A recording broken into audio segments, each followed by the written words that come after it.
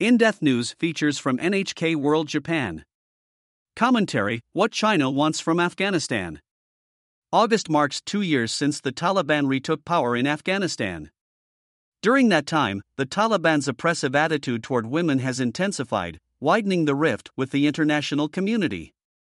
Under these circumstances, China has been increasing its involvement in Afghanistan, as if to take advantage of the absence of U.S. troops. I would like to look at the many factors at play in Afghanistan in order to understand the situation. Women's rights restricted. First, let's look at some of the issues that have been highlighted over the past 2 years. The Taliban overran the capital city of Kabul and toppled the government in August in 2021, as U.S. troops were withdrawing. The interim government that was subsequently established upheld governance based on Islamic law, claiming that this was to restore stability. In fact, terrorism and fighting are decreasing, and public order is reportedly on the road to recovery. However, the Taliban has escalated its extreme interpretation of Islamic law. One area that has drawn especially strong criticism from Europe and the United States is the restriction of women's rights, including education and employment. In effect, girls are only allowed to attend elementary school, and female staff at NGOs and UN agencies have been barred from working. Furthermore, an order was recently issued to shut down hair salons. The reason given was that the practice of shaping women's eyebrows, for example, is against Islamic law. Many of these decisions are said to come from the top down, originating with the supreme leader, Hibatullah Akhundzada. Not only did the UN call for improvements, but in August, former British Prime Minister Gordon Brown, who serves as UN Special Envoy for Global Education, revealed that he had sent a letter to the International Criminal Court asking it to investigate the Taliban for crimes against humanity. However, the Taliban refused to listen to these concerns, and the rift between them and the international community continues to widen. No other country has so far recognized the interim government. Foreign aid is declining, the economy is stagnant, and food shortages are growing. The United Nations has indicated that more than 2/3 of the population is in need of humanitarian assistance. Against this backdrop, China is increasing its involvement in Afghanistan. China eyes Afghanistan's resources. Now, a look at the economic aspect of this involvement. In January this year, the Taliban announced that they had reached an agreement with a Chinese company to develop a large oil field in northern Afghanistan.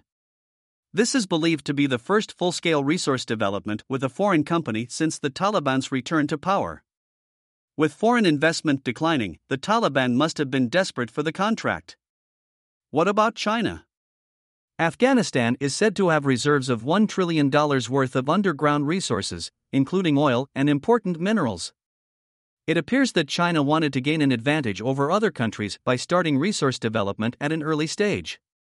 In addition, China seems to be trying to strengthen relations by accumulating economic cooperation, such as inviting participation in the sprawling economic zone initiative known as One Belt, One Road.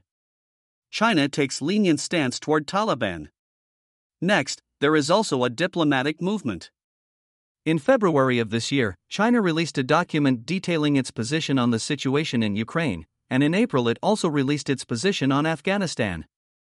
The latter document strongly criticizes the U.S., saying it created the current chaos in Afghanistan, but it takes a notably lenient stance toward the Taliban. Regarding the oppressive attitude toward women, which is of particular concern, there are no harsh expressions or calls for improvement to the current situation. Additionally, the United States is being asked to unfreeze Afghan assets outside the country. These assets, which are estimated to total $7 billion, or over 1 trillion Japanese yen, were deposited in the Federal Reserve Bank of the United States. When the Taliban returned to power, the U.S. immediately froze these assets and used them as leverage against the Taliban.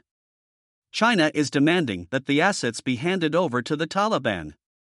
If this happens, the Taliban will become increasingly reluctant to listen to condemnations from the international community over women's rights and other issues. China, like other countries, does not recognize the Taliban's interim government.